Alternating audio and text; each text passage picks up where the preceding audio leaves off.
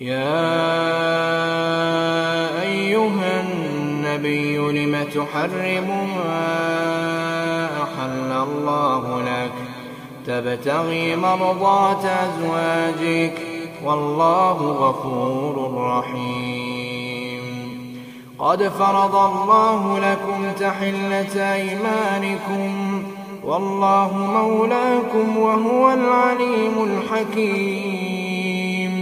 وإذ أسر النبي إلى بعض أزواجه حديثا فلما نبأت به وأظهره الله عليه عرف بعضه وأعرض عن بعض، فلما نباها به قالت من أنباك هذا؟ قال نبأني العليم الخبير.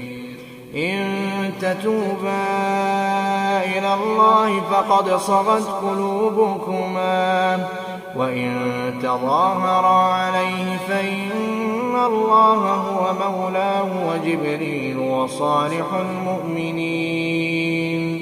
وصالح المؤمنين والملائكة بعد ذلك ظهير. عسى ربه إن طلقكن أن يبدله أزواجا خيرا منكن مسلمات مؤمنات قانتات تائبات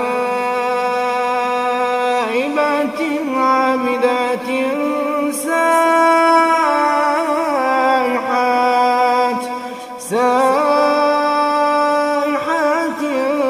ثيبات وأبكارا.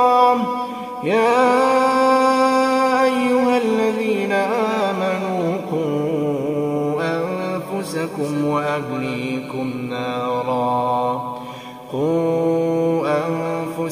وأهليكم نارا وقودها الناس والحجارة عليها ملائكة غلاظ شداد لا يعصون الله ما أمرهم ويفعلون ما يؤمرون. يا أيها الذين كفروا لا تعتذروا اليوم إنما تجزون ما كنتم تعملون.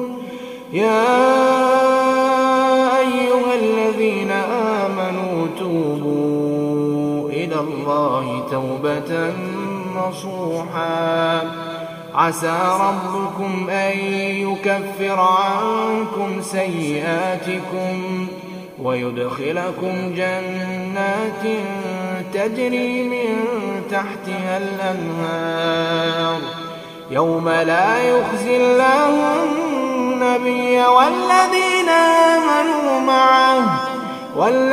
آمنوا معه نورهم يسعى بين أيديهم وبأيمانهم يقولون ربنا أتمم لنا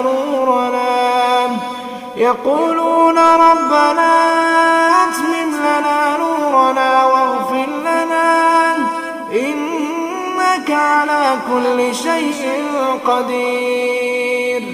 يا أيها النبي جاهد الكفار والمنافقين واغلظ عليهم ومأواهم جهنم وبئس المصير. ضرب الله مثلا للذين كفروا امرأة نوح وامرأة لوط كانتا تحت عبدين من عبادنا صالحين فخانتاهما فلم يغنيا عنهما من الله شيئا وقيل ادخلا النار مع الداخلين.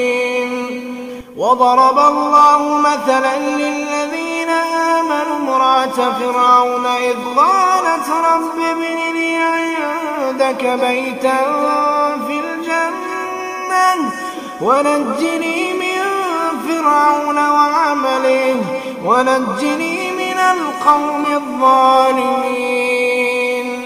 ومريم ابنة عمران التي أحصنت فرجها فنفخنا فيه من روحنا وصدقت بكلمات ربها وكتبه وكانت من القانتين.